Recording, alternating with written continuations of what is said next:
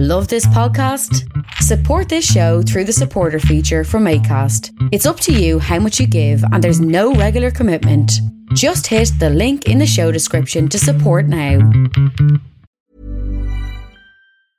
As a person with a very deep voice, I'm hired all the time for advertising campaigns. But a deep voice doesn't sell B2B, and advertising on the wrong platform doesn't sell B2B either. That's why if you're a B2B marketer, you should use LinkedIn ads. LinkedIn has the targeting capabilities to help you reach the world's largest professional audience. That's right, over 70 million decision makers all in one place. All the big wigs, then medium wigs, also small wigs who are on the path to becoming big wigs. Okay, that's enough about wigs. LinkedIn ads allows you to focus on getting your B2B message to the right people. So, does that mean you should use ads on LinkedIn instead of hiring me, the man with the deepest voice in the world? Yes. Yes, it does. Get started today and see why LinkedIn is the place to be to be. We'll even give you a $100 credit on your next campaign. Go to linkedin.com/results to claim your credit. That's linkedin.com/results. Terms and conditions apply. Tired of ads barging into your favorite news podcasts? Good news. Ad-free listening is available on Amazon Music for all the music plus top podcasts included with your Prime membership. Stay up to date on everything newsworthy by downloading the Amazon Music app for free or go to amazon.com/news ad free. That's amazon.com/news ad free to catch up on the latest episodes without the ads.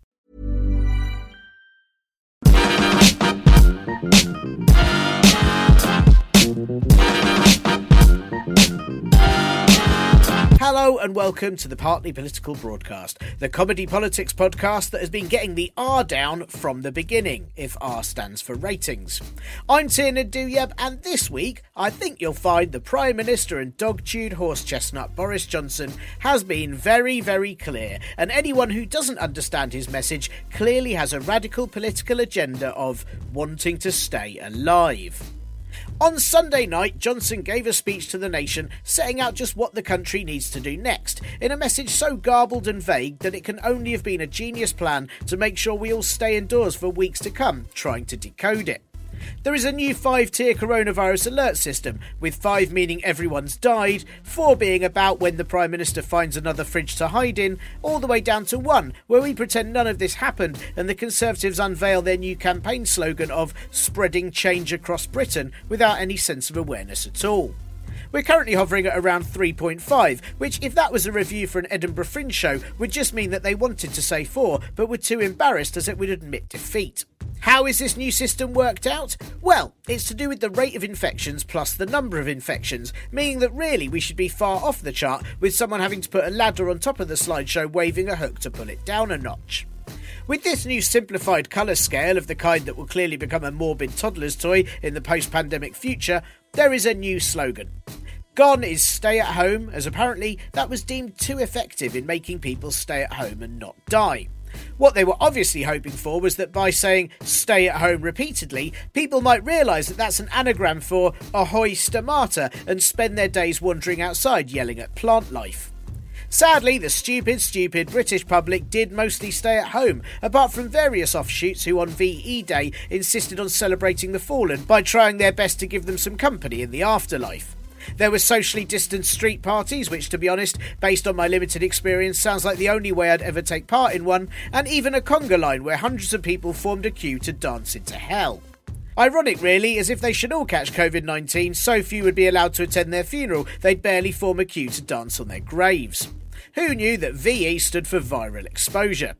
So, with the slogan stay at home gone, we now have stay alert. As Johnson says, taking steps to normality requires a finer, more complicated message, so he's picked one that's completely threadbare and requires some sort of incredible code breaking to work out exactly what it means. Stay alert. Yes, that is the new message from the government, who haven't had the wherewithal to even quarantine people at airports till the end of this month, making it seem less like keeping people with COVID symptoms out and more protecting tourists from the hotbed of viral rampage that they're heading into. Stay alert from people who have been constantly at least 2 to 3 weeks behind the rest of the world. It feels a bit like if Hate Bucket Katie Hopkins had started the Be Kind hashtag. What exactly does stay alert mean? Well, no one really knows. According to Boris Johnson, who'd combed his hair for the speech, meaning either he thought it was important or it was so pointless it wasn't worth the effort of messing it all up, it means that people who can't work from home should be encouraged to go back to work, making it sound like it's up to the rest of their families to stand there shouting, "Steve, please stop building a scaffold in the kitchen, I can't get to the cupboards." Encouraging someone to go to work in the middle of a pandemic is like goading your school friend to play on the train tracks seconds after the 714 from Southend has just decapitated gullible Billy right in front of you. Be encouraged isn't go to work, it's more the suggestion that you can work, which is enough for industries to demand that staff work, as it might be safe now. It's the coward's way of putting the responsibility into someone else's hands, making me certain that if Johnson ever needed to fire someone, he'd mumble something about how they could stop working if they wanted to, and hope that they'd go around saying they quit because it was all their idea. So if you can work, you should, but if you can't work, then you shouldn't. But if you can, don't take public transport, even if that's the only way to get there, and instead find alternative methods like driving, cycling, hopping, grabbing the legs of a passing bird, teleporting, or maybe having a lucid dream about sitting at your desk during a daytime nap. Transport Minister and denundation personified, Grant Shapps, warned over the weekend that transport cannot return to where it started, meaning that once you've gone somewhere, you'll never ever be able to get the bus home. People must go back to work though, because otherwise the economy will die. You know, in a way it definitely hasn't already died, and wouldn't die even more if everyone that contributes to it died from working during a pandemic. What if people don't work though, and then, as warned by Chancellor and star of Pixar's Ratatouille, yes, both the rat and the chef, Rishi Sunak, they became addicted to furloughing. Yeah, forget hard drugs or alcohol. It seems the latest craze is wanting to be able to pay your bills and eat, while government incompetence means a virus has more freedom of movement than the Schengen area. What do you do with addicts? Well, that's right. If you're the Conservatives, you remove funding from all support institutions, while your ministers boast about how much coke they snort. And similarly, Sunak says he's planning to wean people off furloughing, meaning maybe he'll reduce payments until they're able to pay for food using willpower or a support buddy. Or perhaps he'll replace furloughing with a less addictive alternative, like being forced to go to the job you don't have because it can't exist right now.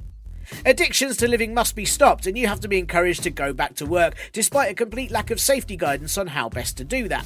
What if my colleague is coughing and talking in a weird voice and saying, "I am the corona spawn, you must be assimilated"? Just get on with your job, pal, and stop complaining, yeah, because the economy and that. Can I see my friends and family? No, it's too dangerous, so you'll just have to carry on mingling with work colleagues until you leave the office, and then any of them you might want to be remotely friendly with has to stand across the road. Oh, and maybe you can see one of your parents, you know, the favourite one. No, not that one, the other one. If you see them in a park and stand 2 metres away while you yell to ask them how your grandparents are, but they tell you they don't know as they could only see one of them and the grass was being cut at the time, so they didn't hear anything that was said. Make sure it's a park, not a garden, mind, as you can't meet friends and family in a garden. What if the park has a flower garden? What if someone's parked in your garden? Doesn't the Queen own several royal parks? Does that make them her gardens, or can she meet someone there? Is childcare allowed? No, but we encourage you to go back to work, so why not just take your kids with you? I mean, it's safe as long as they aren't seeing any friends or family while with you on the construction site. Schools should be reopening in June, but only for certain pupils, presumably the ones who didn't tidy their room when told, and will now be punished for it in the most severe manner ever. You can do as much exercise as you like outside now, and you can even drive anywhere you like to do it, which is great as I fancy a lovely stroll in Muscat. You can play tennis and golf or any sports posh people like, so chances are it's fine to also shoot a grouse or chase a homeless person into the road while you're on horseback. Just make sure you don't cough on them. What if you live somewhere with no garden, can't get to work without public transport, have kids, you can't cycle and you don't belong to a golf club? Well then, you just have to stay alert that you are the sort of person the government doesn't like. You're probably addicted to not being dead, and if you really cared about the country, you'd try harder to shush and go away. I mean, I'm paraphrasing, but that was pretty much what the Prime Minister said in a speech that was for some reason pre-recorded, which is odd when it sounded like it was a poorly improvised just-a-minute rant where he had to say anything except any sort of plan, so you wonder why he couldn't have done it live. Though, maybe they had to CGI in a backdrop so it made it look like he'd actually turned up to work for once. Or maybe it was so they could edit out every time one of the film crew said, "What the fuck is this?" out loud. Apparently, though, the message was clear, according to many Conservative ministers who've then proceeded to get very confused about what the actual message is. Foreign Secretary and the world's most intense outie, Dominic Raab, said you can meet two relatives in the park, even though the guidelines say no more than two people can meet. Maybe if you're all standing 2 metres apart in a line, it's hard to know who's with who, and technically you're only yelling at one person who's passing it on to the other, which in my experience can be the best way to talk to siblings. Raab said you should use common sense to see loved ones outdoors, which means he'll be unable to see any of his for quite some time. If you ask MP and cauliflower ear but his whole face, Andrew Brigden, he seems to think that as long as you maintain social distancing, you can meet whoever you like, but he's someone who people naturally avoid, so chances are he's just unaware that anything's happened. Raab also said everyone could be encouraged to return to work from Wednesday, even though Johnson's speech was on Sunday and seems to suggest that Monday would be fine. But maybe that's just how Johnson works, or rather doesn't, where he says that he'll be at his job on Monday, and that probably means it won't be till at least Wednesday, and that'll just be a video call from his holiday home. According to Housing Minister and Brick Souffle, Robert Jenrick, stay alert means stay home. But then, why not just use the stay home message? And which of Jenrick's homes will he stay alert in? Are there some he'll just be vaguely aware in? And does that mean he'll continue to be absolutely clueless at work? The government released a 50-page lockdown strategy called Our Plan to Rebuild, like a child might call their Lego project, which Johnson then announced in the House of Commons. It was actually Johnson's first statement in the Commons on coronavirus and his second on anything at all this year so far, but you can't really blame him, as to be fair, he's been very, very busy avoiding doing all of those things. One policy that was not included in his initial speech was advice that you should wear a face covering in an enclosed space where social distancing isn't possible. Something that he announced inside Parliament with all the other MPs in it where no one was wearing face masks. To be fair though, it would have been confusing for Johnson if they had been, as he'd just have thought the place was full of letterboxes. Though I have to say, I'm quite excited about being able to go to the bank while wearing a mask. Again. Meanwhile, Labour leader and part air conditioning unit Keir Starmer delivered a national statement with all the gusto of an AI test bot reading the small print from a Hoover manual you've never looked at. He said that we need a better future to look forward to and that the coronavirus roadmap needs clear direction, even though he shouldn't be using it unless it's to go somewhere for essential exercise. There has been praise for the way in which Starmer asked Johnson questions after his address in the Commons, because he said them, in full sentences while sounding posh.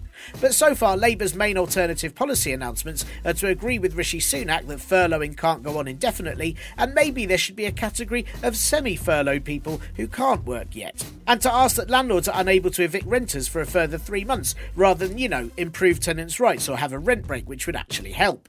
It's very clear the party's plan is to bring back all those Lib Dem voters who'd enjoyed dealing with a problem by looking past the solution until they can see the problem again, but blurry, and so it doesn't seem as bad. The UK's death toll from coronavirus is now the highest in Europe. Yeah, see? Who needs the EU? We can top the polls all by our sovereign self. Dominic Raab still insists we shouldn't compare global stats, as Britain is better at counting than other places. So says a man who can't work out the difference between one or two relatives in the park.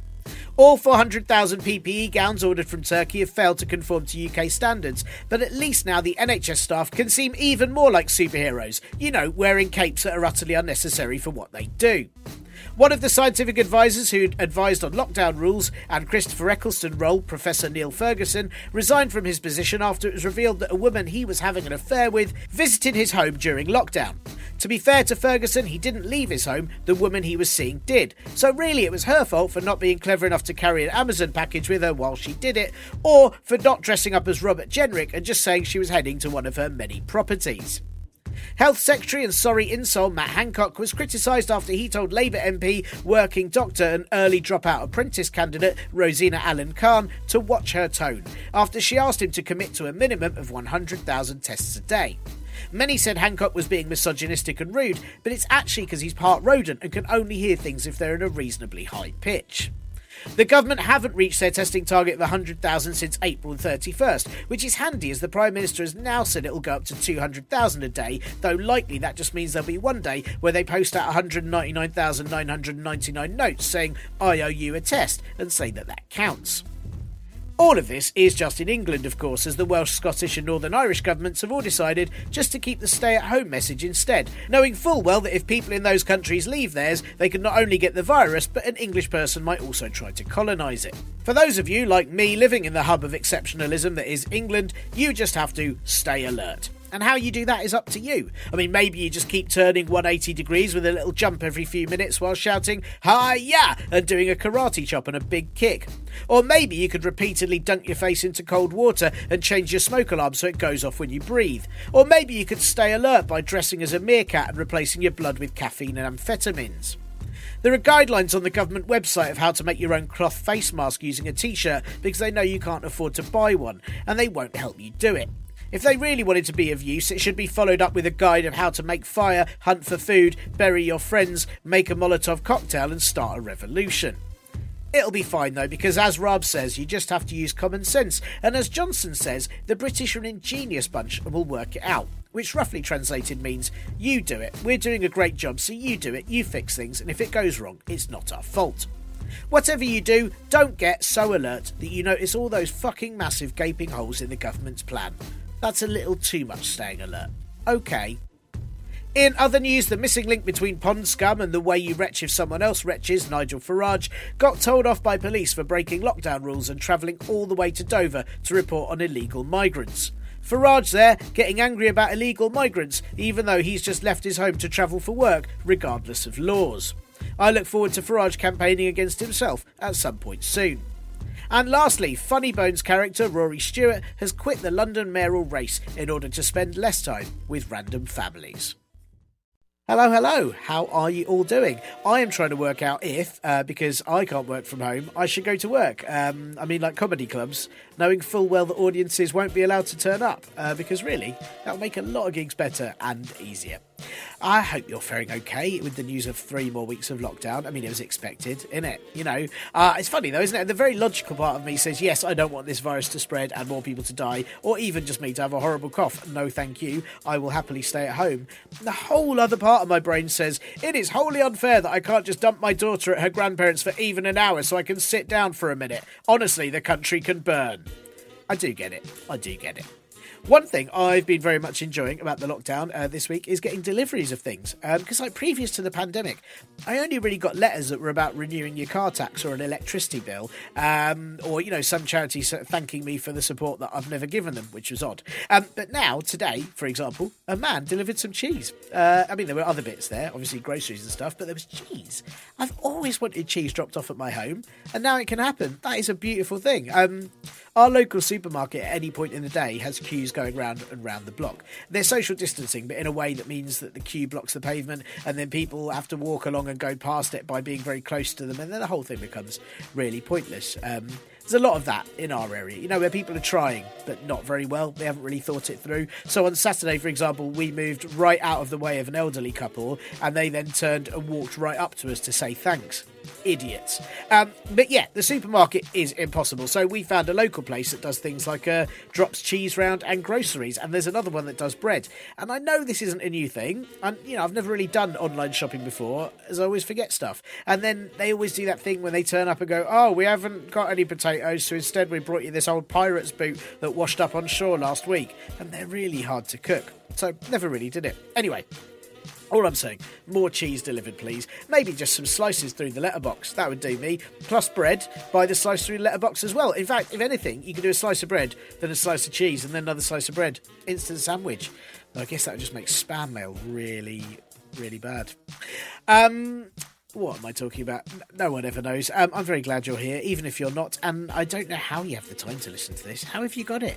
I don't have time for podcasts at all anymore. I always listen to podcasts normally while travelling, and I'm not going anywhere. Or if I do, it's with the squidge, as we often call my daughter/agent. And apparently it's not good parenting to never listen to your kid because you have your headphones on chortling to Adam Buxton, so not allowed to do it. Oh well. But I'm obviously very pleased that you have time for this and you somehow fit this in. And special thanks thanks this week to Annie, Helen, James, Claire and Steph, who have very, very kindly donated to the Ko-fi account, which has kindly gone towards cheese this week, probably, and bread and some vegetables. And don't get me wrong as well, it wasn't like some fancy cheese. I haven't just thrown the little money I have towards some fancy cheese. I don't have a job, remember. I just need a lot of cheese in order to get through. It's very important. So if you can help with my cheese needs, it's important because I'm a mature kind of guy. Yeah, I went there. You come and bear it. Anyway, all I'm saying is if you can help with those cheese needs, or, just me staying alive, then please do throw a few quid to Ko-fi, ko-fi.com/parpolbro, where you can do a single, or if you enjoy this show more than once, a monthly rolling payment. Yeah, check that out. A couple of people give me £3 a month, and you are gods of the earth.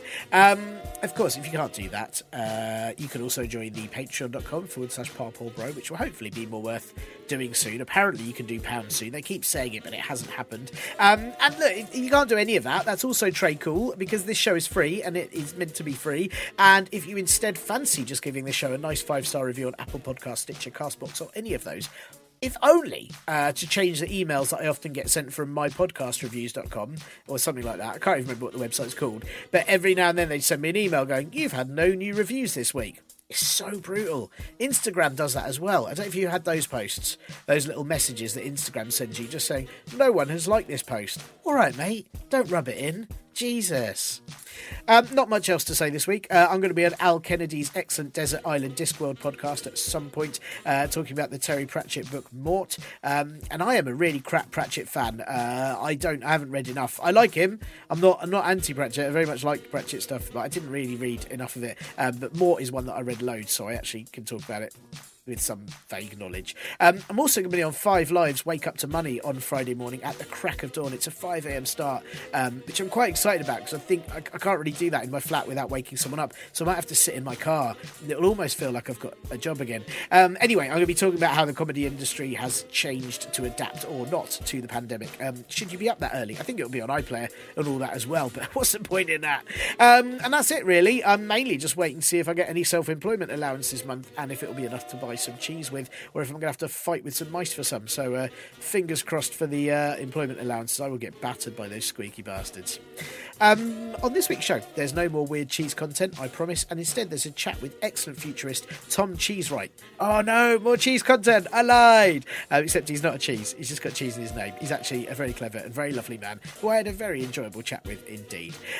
Also, a little breakdown of just what the new lockdown rules are, though if you live in Wales, Scotland or Northern Ireland, you can skip that bit or listen to it and laugh heartily as you imagine one day taking a trip to the English wastelands where people used to live.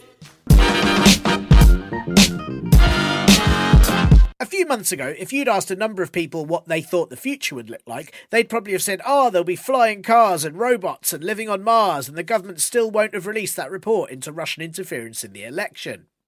But now, in the midst of this pandemic, it's looking more like the future would just be shouting at your mum across the park, telling your grandkids what flower and aeroplanes were, fashioning face mask chic, and occasionally wondering why the report into Russian interference in the election still isn't out. It's fair to say that the now isn't how we planned it. I mean, the film Edge of Tomorrow is set in 2020, and if they'd had proper foresight, the whole movie would have just had aliens walking around Earth wondering where everyone's gone, while Tom Cruise sits in his pants playing Animal Crossing and making sourdough starters. But looking beyond all of this is necessary, not just for the mental health benefits of realising that one day you'll be able to push people out of the way at the supermarket again, because no, you don't have to check every egg you twat, but also in order to figure out what we do next, how we work, live, survive, and just when can we make someone else deal with our kids. How on earth do you begin to work out what is next when it seems very unclear what will happen in the next 5 minutes, let alone, when hearing anything the Prime Minister says, what on earth is happening now? How can you future-proof anything when there's very little proof of a future for anyone other than germs and people who thrive at being antisocial? And just when will that report into Russian interference in the election actually come out? This week, I spoke to the brilliant Tom Cheesewright, who is an applied futurist. It is Tom's job to advise businesses and, well, everyone on just what might happen next, how to deal with it and somehow, despite everything, be optimistic about the future. Amazingly, even in the midst of a biological shitstorm where people are conga dancing themselves to death and a leadership meltdown, Tom still has the ability to see beyond all of that and advise on just how we'll be all right eventually. Sort of. Talking to Tom was a very positive breath of fresh air, and I asked him all about what could happen next, how you might future-proof a business now, how society is going to cope, and why you shouldn't trust any sort of Matt Hancock app. It was a lot of fun speaking to him, so I hope you enjoy. Here is Tom. Hi, Tom. Thanks so much for speaking with me today. On a very, very sunny day when I'm in a very small room that I haven't planned this very well. It's very warm in here. How are you doing? Are you coping all right? I'm underground, so I've done even worse than you. I'm hidden away from the sunlight. But no, very good. We're coping very well. Feeling quite lucky, to be honest, having sort of the space enough to be close together when we want to be, but also get some distance from each other if needs be. So that's so very necessary. I'm quite jealous of that second bit, definitely, definitely. So I think it's probably the first question I should ask you, really, most important one, is just what is an applied futurist? Can you explain what that is? I know what futurist means. I know what the word applied means. Together, slightly more hazy for me. I guess when people think about a futurist or a futurologist, they think of somebody doing all this sort of blue sky thinking about, jetpacks and microchips in your brain and all these sort of sci-fi future possibilities. And while I love all that, I'm a total nerd. Actually, it's not what I spend most of my time doing. And what happens is companies come to me and they say, what's going to take us out at the knees in the next 5 years? What should we be aware of? What are the massive opportunities that we can take advantage of in the near future? Not, am I going to have a hoverboard in 20 years? And so I get involved in answering those questions, as well as the more long-term fun stuff, and also helping them answer the question, and this is the really applied bit, what on earth do we do about it? And so a lot of my work is actually quite practical for someone with the job title futurist. It's, look, these trends are coming and we've got to make these changes to your organization or who you employ or what skills they have or how you structure the business to respond to all those things. So, considering that you advise businesses on what might take them out of the knees, I'm assuming now is one of those times where a lot are. I don't know if did you predict this? I hope you didn't. In a way, that'd be quite creepy if you managed to. No, do you know what? There's a line in my latest book which does talk about this thing that the World Health Organization were researching called Disease X or Pandemic X, where they were sort of in the early phases of thinking about something like this. But no, I didn't predict this. I didn't say, I'm not sadly a soothsayer, in which case I might be able to do the lottery numbers as well, which everybody always asked before. Yeah, I was going to queue up for that one. Had you given a different answer, I would have asked.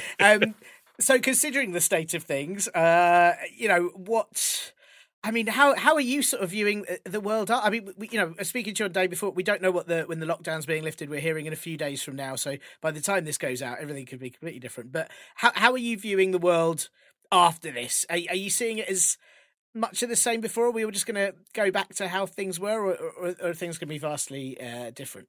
I think you've really got to answer that question in two different dimensions. And one of them is behavioral and one of them is structural. So like human behavior has evolved over millions of years, and 5 weeks of isolation isn't going to shift it that dramatically. Sure, there's going to be some caution.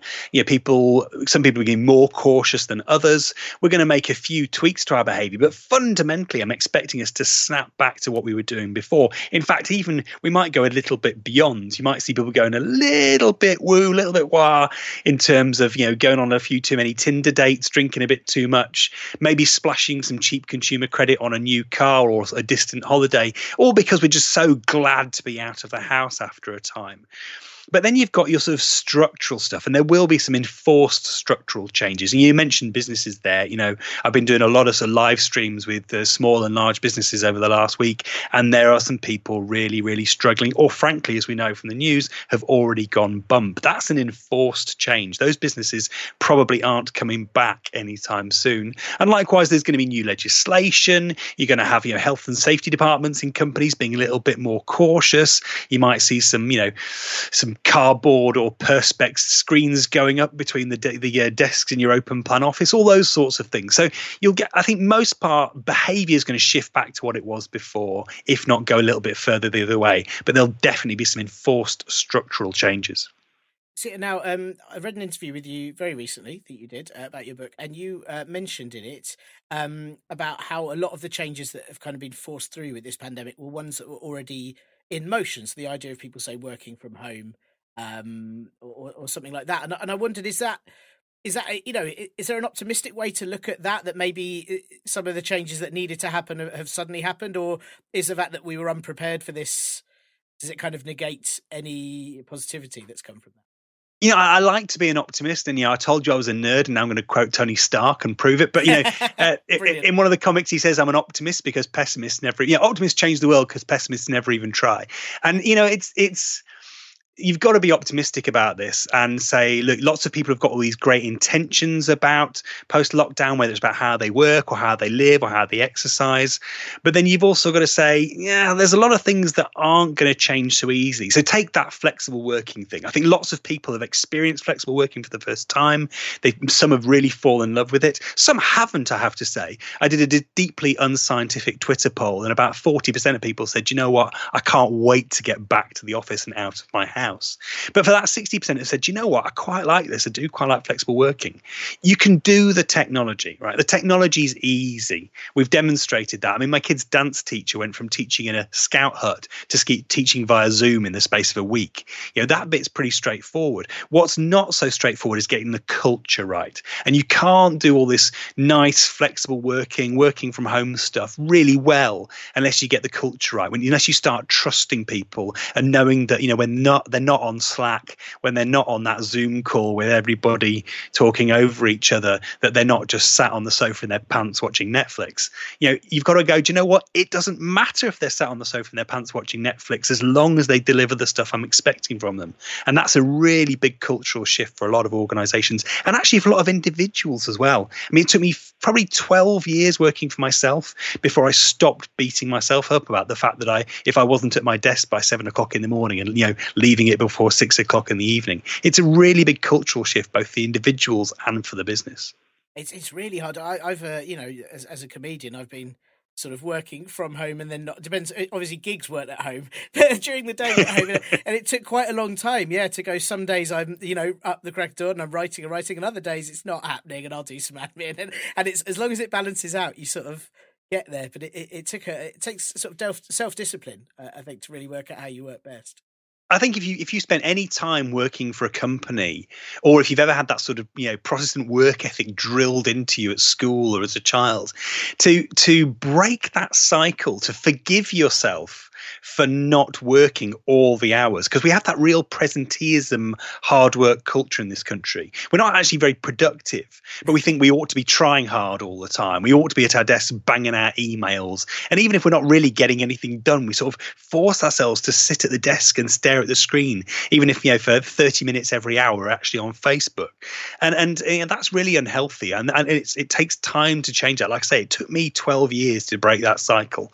And I think a lot of people, are going to take a long time to get out of that habit without the encouragement and support of their employer, and actually a general culture shift in the country. And those things take time. And I guess there's going to be businesses that people still can't work from home. Is that, are things going to change in how those jobs work? Are there industries that maybe we're expected to see change completely, or maybe not survive this? Well, it comes back to what you're saying. I think it's about trends accelerating. So lots of those industries where you can't work from home. So, logistics, retail customer service, care, all of those, manufacturing, all of those are starting to see more computerization, more automation. It was all happening pre-COVID. And now everybody's looking at this and going, do you know what? Actually, I really ought to make my warehouse, powered by robots a little bit faster in case this comes around again. And I can't, provide safe distance for my people in the warehouse, but I still want to keep things up and running because everybody's ordering loads of parcels from home because they're bored and spending all their time on eBay. So, I think it's accelerating trends like that. There are some things you can't do without being present. And in many ways, I think what's really interesting is that the more stuff is automated and remote, the more we value actually that human component. Like the more time we spend interacting with a machine, the more value we put on actually a face-to-face interaction. And while we may be a little bit cautious about shaking hands, there's something really pleasurable about having that sort of face-to-face interaction, whether it's someone at the bank putting their arm around your shoulder and saying, yeah, we can help you get a mortgage, or whether it's, actually a care assistant coming into the house rather than, dialing into your telly to check on you. I think we really put a higher value on those human aspects when more and more of our stuff is remote and digital. There's something quite nice about that. I sort of like the idea that all the more automated jobs and the database jobs and stuff go to robots, and actually we get to be humans in our work a bit more. That you don't have to do all the boring Excel spreadsheets. Maybe you could be the person that just has a chat with people and makes them. Yeah, I mean, the pessimist in me suddenly goes, well, yeah, that potentially does just mean there's fewer jobs overall, but each of those jobs is an awful lot more fun. The best analogy for this, I think, the best sort of comparison from our consumer lives is in music. You look at what happened in the music industry when streaming came along. It kind of changed the way we consume music. It all became a bit ephemeral. It's a little bit in the background. I'll just stick a playlist of a few tunes on rather than sitting down and listening to an album. And so, while most of our interactions, 80% of our interactions with music became a little bit less engaging, a little bit less sort of visceral, the flip side to that is we started spending much more money on seeing live artists. We started spending money on vinyl again, where you get that really tactile interaction with the album and the music. And so you get this sort of 80-20 rule. The 80% of our interactions might be really automated and robotic and remote and mediated by a screen, but we put an awful lot more value on that 20% where it really is human to human. Now, I wanted to ask, you mentioned your book earlier, which called Future Proof Your Business, which came out just in April, didn't it? And I presume that was written pre-pandemic. I don't want you to give anything away because I think listeners should go and get it, obviously. But has your advice had to change? Are you going to have to do an updated edition? No, it's really interesting. So the book wasn't meant to come out at all until July. It was scheduled for release in July, and the paperback version is still coming out in July. But about, about 3 weeks ago now, and I remember it was a Thursday afternoon, I got a phone call from my publisher, Penguin, and they said, look, we think your book's really relevant to what's happening right now. We'd like to bring the publishing forward and get it out on Kindle as soon as we can. And I said, that's great. When are you thinking of launching? And they said, Tuesday. I'm like, that's not very much time for me to think about how we launch this. But we did, we pulled this launch together very quickly and got it out there. But they're absolutely right. I went back and I looked back through the book, and the advice I give, albeit it was really designed for the situation that my clients are most often facing. My clients have never rung me up saying we're facing a global pandemic before. More typically, they ring me up and say, look, we feel a bit unsteady on our feet. We feel like our industry is changing faster than we used to. We feel like the world's changing faster than we're used to, and we feel unbalanced. And I wrote my first book a couple of years back called High Frequency Change, trying to explain that sense. Because there's lots of people talking about how the world's spinning fast now, about how everything changes faster now. And it's just not true, right? I'm sat here in a 140-year-old house, and lots of stuff around me's never changed. I'm pretty sure, you would have slept in a bed last night. We still use toilets that were invented 400 years ago, unless you've got one of those flashy things that dries your bum. Most things don't change faster. But they get these sort of high frequency waves of change that are blasting through so many of our industries and causing massive disruption. And we've seen that on the high street. We've seen that with e-commerce. We saw it in music industry. I was tracking quite closely at the time because I was quite involved in that sort of 15, 20 years ago. And more recently, we've seen it in banking. We're seeing it in the automotive industry with the shift to electric vehicles and lots of the manufacturers struggling to keep up. And so the book's really about how you face those high frequency changes. But I look at the advice that I give in it about how you look to the future, how you accelerate decision making, make decisions faster, how you build a business that's more like a box of Lego bricks rather than a sort of perfectly die-cast monolith that's perfectly optimized for the business you're in. And all of those things, all the advice in those is entirely relevant to a global pandemic, just as it is to these individual industry by industry disruptions that lots of the services we use have been facing. I'm very glad to hear it. That's I just slightly felt for you. I was like, oh no, that must be awkward when it comes out. But I mean, obviously, I knew this is what a futurist does. You know how to future-proof your own work. Otherwise, that or I'm just really good at spinning it. One or the other. One or the other. I'm very impressed. It was interesting you're saying about things not accelerating. I suppose it is one of the major changes then that. That we're expected to work all the time. Like for a long time now, people have been on call all night. Emails come in all times a day, and people responding to. You're expected to respond on 12 different mediums and be on every different social media platform. And That felt like quite a major change to me, where suddenly the world became sleepless in a way. And I guess now we're kind of having an enforced break. That's got to be a nice thing, hasn't it?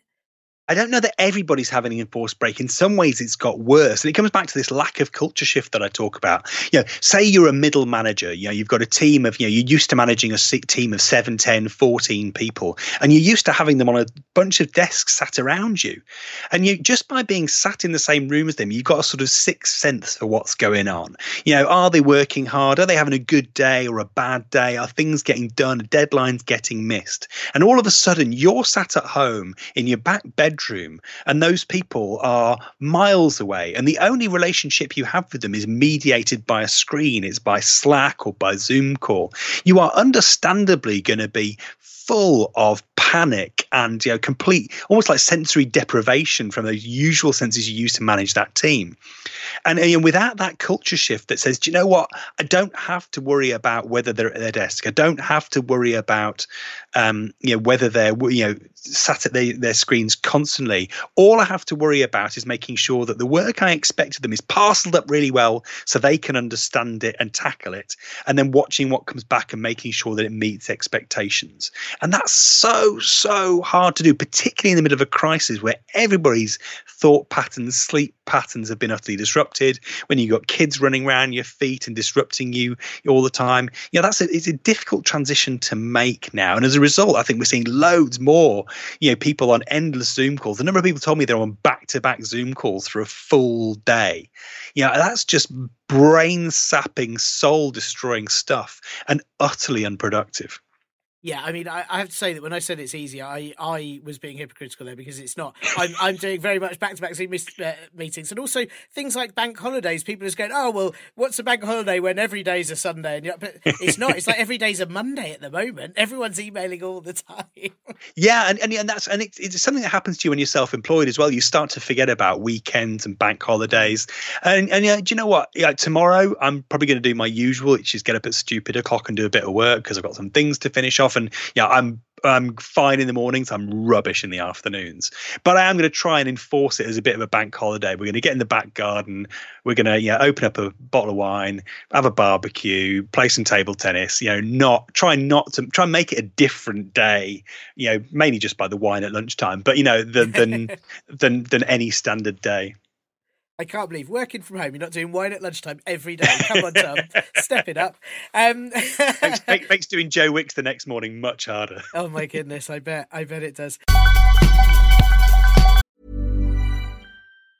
When you're ready to pop the question, the last thing you want to do is second guess the ring.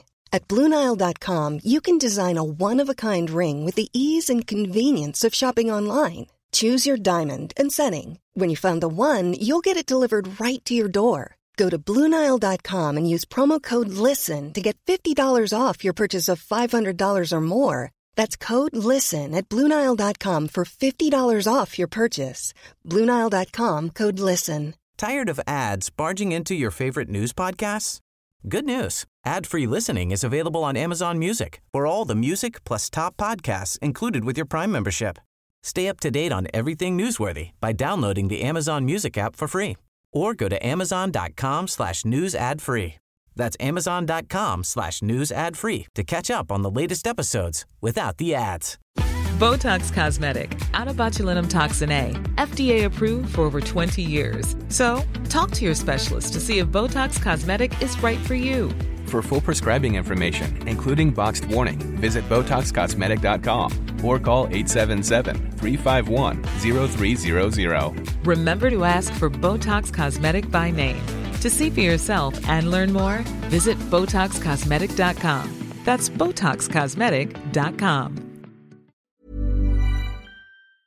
And we'll be back with Tom in a minute, but first, if you listen to the Prime Minister's speech on Sunday, you might still be worried about whether you should or shouldn't go to work, or if you can, but only if you work in a park, and if you walk there 2 metres away from your dad while he rides a bike or something. So I thought it'd be helpful to break down exactly what the very boring 60-page document says about what can now happen. But as I do, bear in mind that none of the government's scientific advisors were asked to sign off on this. It's not at all like any other country is doing, and in fact all other countries wait until infection rates were much lower before even starting to remove a lockdown. And none of this applies to Wales, Scotland or Northern Ireland, where things are staying the same. And if you're all smart, all of you will gang up post-pandemic to take out the last 5 English people left and claim the country as your own. So, with all those caveats, and the high chance that by the end of the week everyone in England will have COVID-19 and will all have to sit individually in cupboards for 3 months, here is supposedly what will be happening. Step 1 kicks in on Wednesday, even though the Prime Minister said Monday initially in his speech where no one was sure what he was going on about. So, if you can work from home, you're meant to, but if you can't and you work in construction, manufacturing, logistics, distribution, science labs or food productions, you should travel to work, because nothing makes food sound tasty like added cough COVIDs. If you have symptoms, you should still isolate, and there are meant to be safety guidelines as to how all these industries will socially distance, but they probably won't arrive until everyone's back at work, because shoot your germs everywhere now, ask questions later, and let's face it, it doesn't matter as the people that work in those jobs don't earn that much, so they should just be pit against each other in a battle of immune systems, and one lucky one will win the Hunger Games and be allowed to live in the capital. No, wait, sorry, that's a film. If you feel unsafe about working and you don't think you should be returning to work, your best bet right now is to join your union if you haven't already and then contact them. A lot of unions are very publicly advising their members not to return to work right now so they can advise on what to do. You shouldn't travel to work on public transport. Instead, everyone's being encouraged to drive, cycle, walk or, I don't know, use one of those twattish electrical scooters that makes it look like you were heavily neglected as a child. The government are apparently going to boost funding to councils to widen pavements, make pop-up cycle lanes and close some roads to traffic, which will annoy all the people who've decided to work quite a lot. But by boosting funding to councils, they probably mean giving them the money they already have, and so by having a little pop-up cycle lane, that probably means a whole load of people will lose their carers, and homeless people will have to sleep in a tree. All international arrivals by plane will be quarantined for 14 days unless they're from France, Ireland or the government just decides it's all a bit too difficult. The exemptions are due to special relationships with those countries, which means they all want them to die with us. Obviously, you can't work if you can't get to work, or if you're parenting, so councils and schools are meant to be encouraging more vulnerable children and kids of key workers to go back to class. And paid childcare is allowed if the nannies and childminders meet the public health principles that absolutely no one will check up on, because how could they? And look, there's every chance she's taking the sprogs for tours around a care home because she knows you have asthma and hates that you insist on a 0 hours contract. I mean, our daughter's childminder, who is brilliant, looks after 2 other kids who will already have been with their families, and then she has 3 kids of her own and her partner, and already that means if we sent our daughter back to her, that's a whole spider web of germ-spreading possibility. And it seems odd that you can do that when you can't see family who could also look after your kids, but hey-ho, get back to work, peons, the banks be sad. Face masks are the big new thing that will be required in places where social distancing isn't possible, such as transport shops, work, or where you see someone who makes you scowl but you don't want them to notice. It was only a few weeks back during press briefings that we were told masks help spread the virus, then that they didn't do anything at all, then that they might do something but no one was really sure, and then it would be unfair for everyone to get one when the NHS doesn't have enough PPE, and that's obviously your fault if you've got a mask, and now it's, oh yeah, just make one out your t-shirt, here's a guide. You won't need a t-shirt anymore, you see, because your hair will be so long it will cover your torso. People are being urged not to use surgical masks as they'll be reserved for NHS. Children under 2 shouldn't use them, and let's face it would be impossible trying to make them. And people with breathing difficulties are also exempt, even if they may get worse breathing difficulties if they catch coronavirus. It's probably just best to stay indoors, isn't it? You can now meet one person who's not from your immediate household if you meet them outdoors and at a distance, which means you can say horrible things to them and they can't get close enough to hit you. Now is the perfect time to get rid of a toxic friendship. You can exercise as much as you like outdoors as long as it isn't in a sport that requires you touching anyone or licking anyone, but basketball is allowed even though it involves dribbling. You can also drive to go somewhere to exercise, but as these rules are only for England, it's now an offence to travel into Wales or Scotland, which I feel would gain you absolutely no cred in prison for. What are you in for? I murdered 15 people. You? I crossed the Severn Bridge because I fancied some Welsh cakes. Oh, and if you're vulnerable, sort of over 70, have a chronic condition or are pregnant, basically you're still advised to stay at home and avoid face-to-face contact with anyone. Which makes sense, and sounds lonely as, especially when you know someone out there is hanging out with work pals and playing basketball in the park. So alongside these policies, higher fines will be imposed on anyone who's caught breaching them, even though no one really understands them. And the government want Parliament to set a national example and move towards more physical proceedings in the House of Commons, even though if you were to base your work ethics on Boris Johnson's, you'd barely have turned up even before furloughing. So that's step 1, followed by step 2 from June the 1st if it's doable, and it'll involve some schools going back, though the National Education Union isn't happy about the idea, and neither are a lot of parents, unless they really, really want their kids to become epidemiologists. Non-essential retail will hopefully open then too, but not hospitality stuff and definitely not barbers or hairdressers, so you can go shopping for some new trousers that will match your Yeti styles. Some behind closed doors sports will be able to return, which I assume means illegal poker games and cockfighting or something, and it's after June the 1st that they're suggesting you might be able to have more contact with friends and family, looking specifically at New Zealand's bubble model, which Belgium are currently trying, where one household can meet with another household. And that's your bubble, that is. Which again, one rule for us. Meanwhile, all MPs have their Westminster bubble, which has bloody loads of people in it. Admittedly, none of them that I'd want in my bubble. Then step 3 would be from July the 4th at the earliest and might include the reopening of pubs, cinemas, places of worship and hairdressers, but probably no venues or work that relies on people crowding into it. Unless it's the train that you have to get to work on, even though you shouldn't because you have to work unless you can't. So that's what's been laid down, and that may all change if the peak hasn't curved and everyone's Vera Linning on VE Day kicks everything back off again.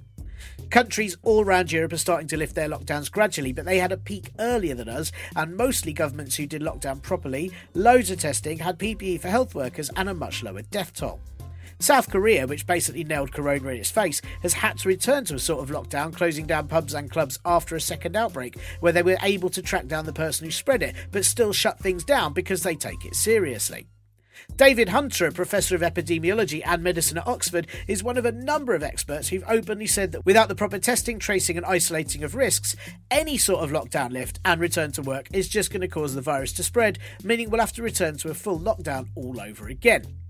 Weirdly, to quote Dominic Raab, best to use common sense. Common sense that says, hey, we have the highest death toll in Europe, Wales, Scotland and Northern Ireland aren't lifting restrictions, maybe I shouldn't go out and start rubbing myself on strangers till at least June. But hey, it's up to you, isn't it? Because it's definitely not the government's fault if you spread this thing. It's your fault for not entirely understanding the very, very vague and conflicting messages we're being given. I'm starting to wonder if this is all just Johnson's way of ensuring he gets a few more months off before having to return to Parliament again. And now, back to Tom.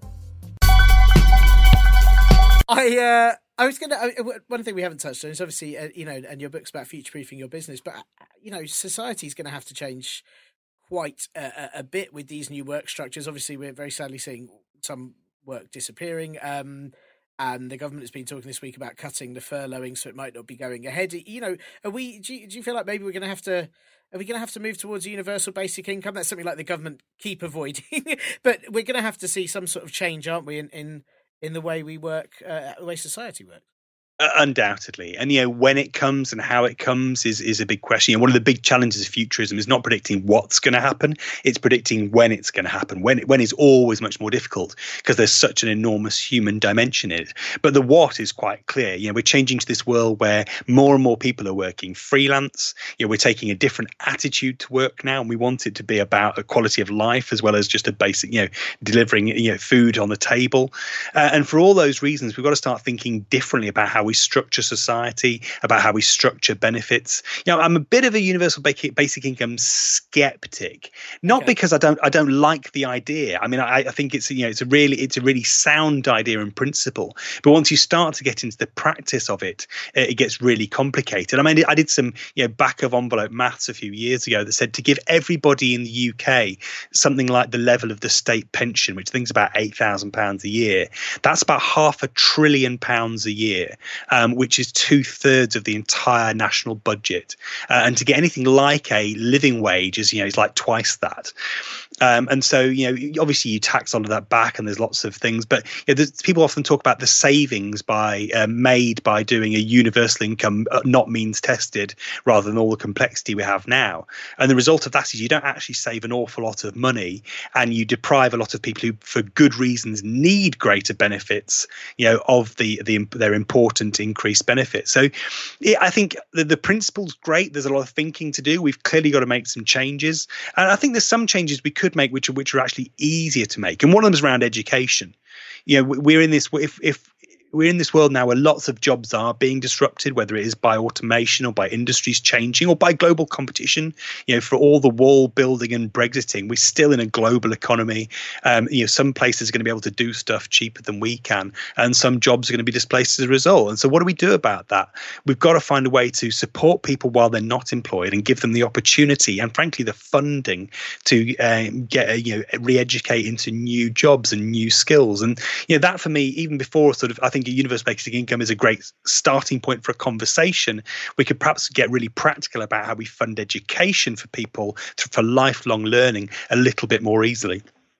Yeah, I read somewhere recently. I was going to say somewhere. It's somewhere on my Twitter feed. It might be rubbish. But how about actually now is like a really good time, for example, to become more, to just push for more environmentally friendly things, because we're already not doing a lot of the things that are causing pollution. Now is a good time to say, right, from now on, we'll move forward with more green kind of policies. Yeah, absolutely. Well, it's a bit like that sort of structural change, that cultural change problem with work, because actually even now with all of the drastic drop in the economy, people driving a lot less, we're not even close to the cuts we need to make in order to offset or to avoid the sort of worst impacts of climate change. We have to go well beyond where we are today. And the only way we do that is really big scale structural change that has to be made in a positive sense. It has to be a decision that we all make, or ideally with leadership from government, rather than something we do as a sort of panic reaction to a crisis or an accidental reaction to a crisis. Now's a great time to be thinking about it and talking about it and understanding what it means when the air is cleaner, and actually doing these things isn't just saving 2 generations down the line, it's actually helping all of us. But we have to do this in a really positive fashion, and we have to probably invest an awful lot of money in doing that, which frankly, given that the economy is going to need to kickstart all of this, maybe now is the time to be saying, right, let's put some big money against making those dramatic shifts that we need to make in order to avoid the most dramatic effects of climate change. I really hope so. I need to be as optimistic as you about that. I really hope so.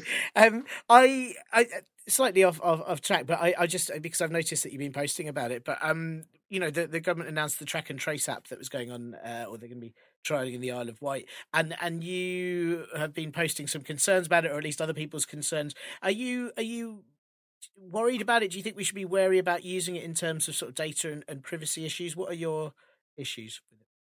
I think there's all sorts of issues from a both a technological and a human perspective. We we made the odd decision to not use the on the face of it very secure, very privacy conscious technology being built by Apple and Google, and go it alone with an architecture for the app that is distinctly the opposite, that collects all of our personal data, albeit anonymized, in a giant central government database. And there's a large part of the population for whom that is going to set enormous bells ringing. Anybody who knows about security and the anonymization of data knows that it can usually be reverse engineered and you can de-anonymize the data. Anybody who knows about government IT knows that they don't always make the best job of building stuff. And anybody who has concerns about privacy, and I did a phone-in Northern Ireland about this, where you understandably had an awful lot of people saying, no, I am not giving the British government lots of data about who I talk to. For all those reasons, it seems to have been pretty badly handled. I understand the pressures they were under trying to get a solution out quickly, but it feels to me like it could have been done an awful lot better. In terms of whether people should use the app and should they be concerned, I kind of lean towards doing it. I'll at least put the effort in, but it's. Even with the Apple not climbing down, but offering to help out the NHS of their screw up over the last couple of days in terms of allowing the app to work in the way that the NHS hoped it would, which actually it wouldn't have done without some help from Apple and Google. I still don't think it's brilliant, but will I install it? Grudgingly, probably, but I know lots of people in the security world and the IT world who won't go near it. That's fascinating. I mean, it's sort of, when you put it like that kind of the idea that it basically goes, who are you talking to? Who are you seeing? Where are you going? That is quite terrifying. There's something a little bit sort of Stasi about that, isn't there? Yeah, absolutely. And like I say, there's all the assurances that it's only going to be used for this purpose, and that but the government has history in terms of mission creep for this stuff. It has history in terms of both primary legislation and behaviour that says it's quite interested in finding out who we speak to, what we do, and it's it's not exactly, shall we say, world leading when it comes to protecting our privacy. So people, rightly have serious concerns. Yeah, I mean, I'm sort of reminded of the Conservative Conference app that allowed anyone to find anyone else's phone numbers that used it. Yeah, Matt Hancock app. I mean, there's so many examples, and don't get me wrong, they're not alone. Zoom's had its issues with privacy and everything else, and these things are hard to do. But when two of the world's leading companies are there saying, "Look, we're starting from grounds, we're starting from scratch. We're going to build something that's privacy conscious and secure. Here's a great architecture. We'll have it ready in a couple of weeks." To then sit down and go, "Nope. Do you know what? We can do this. Come on, with a bit of blitz spirit, we can throw something together." And I'm being really mean to NHSX now, but it seems like a very odd decision. Yeah, I think whenever anyone says let's throw this together, and it's something quite so, I never trust anyone that doesn't spend time on such big decisions. But there you go. Maybe that's just me. I've got two more questions for you, but one, I suppose, very important one, really, we should sort of almost wrap up on is what. I mean, you're so one. It's so lovely talking to you, Tom. I have to say, it's really cheery in this sort of lockdown situation. To hear someone that's genuinely got positivity and optimism about what could happen is very nice. I just wonder what one thing that maybe you could recommend that all the listeners could do to, I suppose, protect ourselves, or maybe just sort of ready ourselves for whatever happens next. Whenever this is overcome, 20 years, 400 years, whenever we're done, what would be your piece of advice that you give to people? Do you know, I'm going to sound like one of these hideous self-help gurus here who've got themselves in a lot of trouble on Twitter. There was that guy, wasn't there, said if you haven't learned something new or started some new side hustle, while this has been going on, then you're not even trying. That's obviously nonsense. But I'm a huge advocate for hobbies. I think lots of us get into our careers. We might be doing the same thing 10 years, 20 years. And we're sort of at the top of our game. We think we know what we're doing. And we lose a bit of humility and we let our learning muscles atrophy a little bit. And I think if you're going to do anything, whether it's in lockdown or even better post-lockdown, when maybe things are a little bit back to normal, go and get a new hobby and do it for 3 reasons. Do it because it actually makes you really humble. So about 3 years ago, I learned to roller skate with my kids, and nothing humbles you more than being absolutely skinned by a 7-year-old on the roller rink while you're flat on your ass. You are a brave man. You are a brave man. I couldn't do that at all. A brave man with one cracked rib and an elbow the size of a foot. But yeah, I got there in the end. But the other thing it does is it jump starts these skills, and one of them is this skill of learning. It forces you to go back to basics and remember how you learned by trying things out and testing, and it forces you to talk to a new group of people as well.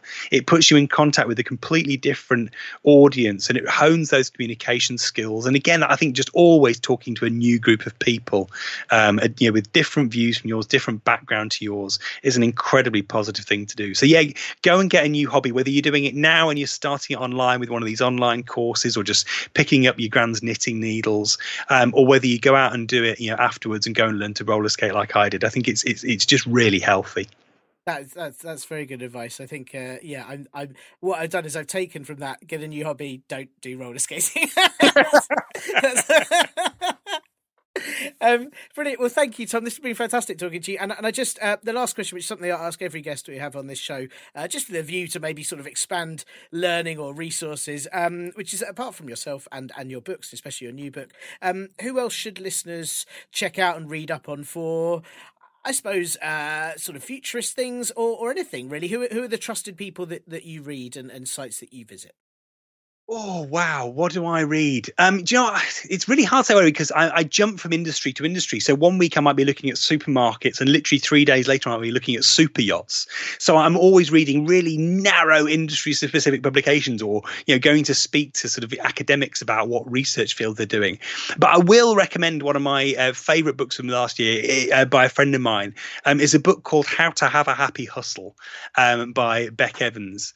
And it won an award early this year, and it's a really great practical book about if you are thinking about working differently, if you are thinking about starting something up on your own.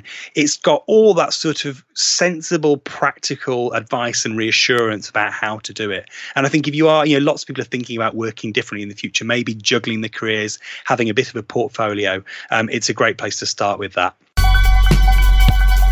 Thanks so much to Tom for that. You can find Tom on Twitter at Book of the Future, and his website is tomcheesewright, that's WRIGHT.com, which has links to his podcast, The Futurist, and of course his latest book that we mention, Future Proof Your Business, that you can get in all good online bookshops or ones that maybe will lob a book at you from a distance, possibly by Catapult. Do those exist? I would definitely shop at those right now, and even when the pandemic finishes, though I would never get a hardback copy of anything.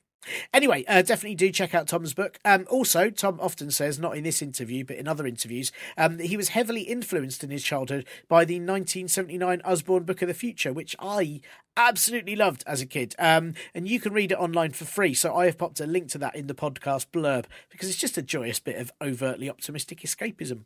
Of course, should you have anyone you think I should interview or subjects that right now you'd like me to find someone to talk about, please drop me a line at ParpolBro on Twitter, the Partly Political Broadcast Facebook group, the contact page at partlypoliticalbroadcast.co.uk, or email me at partlypoliticalbroadcast@gmail.com. Or why not follow in the footsteps of the Prime Minister and get a finer, more complicated coded way of telling me the suggestion, and I'll completely misunderstand it and interview your arch nemesis, who'll entirely tell me about all the ways they want to destroy you, and you just feel very sad. As always, it's probably just best to email, isn't it? And that's all for this week's Partly Political Broadcast podcast. As always, you've made it to the end of the show. I mean, I'm guessing you have, unless you listen to these podcasts backwards, in which case, hello and welcome. Maybe that is the best way to do it, so things become happier? No, I'm not sure. Anyway, it's time for the end of the show, Hot Poll Goss Fact. And this week, as Stay Alert ranks up there with one of the many truly shit political slogans, I thought you might like to know what the very worst one of all time was. No, it's not the Remain campaign's chillin', meeting, touring, voting, which sounds like an AI was trying its best to be the world's most embarrassing dad. Nor is it the Labour Party's 1987 one of Britain will win with Labour, misunderstanding that we're a nation of losers, so no one wants that or we'll have nothing left to complain about. And no, it's not Joe Swinson's fuck squirrels. It's actually a slogan that never made it to campaign stage, as it was deemed a little bit strange at the time, but looking back, it's kind of a shame that it never made it. The Conservative Party's original slogan for the 2010 election was, vote for me so I can prove to my mum that I'm a big boy and I haven't even wet the bed in 3 days now, so... which was deemed not a vote winner. So instead, David Cameron had to go for vote for change. Yeah. Some Hot Poll Goss facts for you right there. All true as well. Absolutely true. If you like them kinds of exclusive facts, or they make you so angry you want to do housework you've been neglecting, then why not recommend this show to others who might like it? Give us a review on your podcast apps and throw me some moolah to the Ko-fi or Patreon sites too. Yeah, thanks very much, and that's Acast, The Last Skeptic, Cat Day and Mushy Bees, and this will be back next week when the government change their message to just, you gotta be, and then get upset when people question if why, when you gotta stay together, people still aren't allowed to see family members. Bye! This week's show was sponsored by Stay Alert! Stay alert by rubbing chilies in your eyes and having someone move all the chairs in your home so you don't know where you can safely sit down. Stay alert by shouting watch out every time you walk through a door. Stay alert by wearing clean pants at all times. Stay alert by never sleeping again. Never sleep. You can never sleep or the virus will win. Stay alert! Stay alert!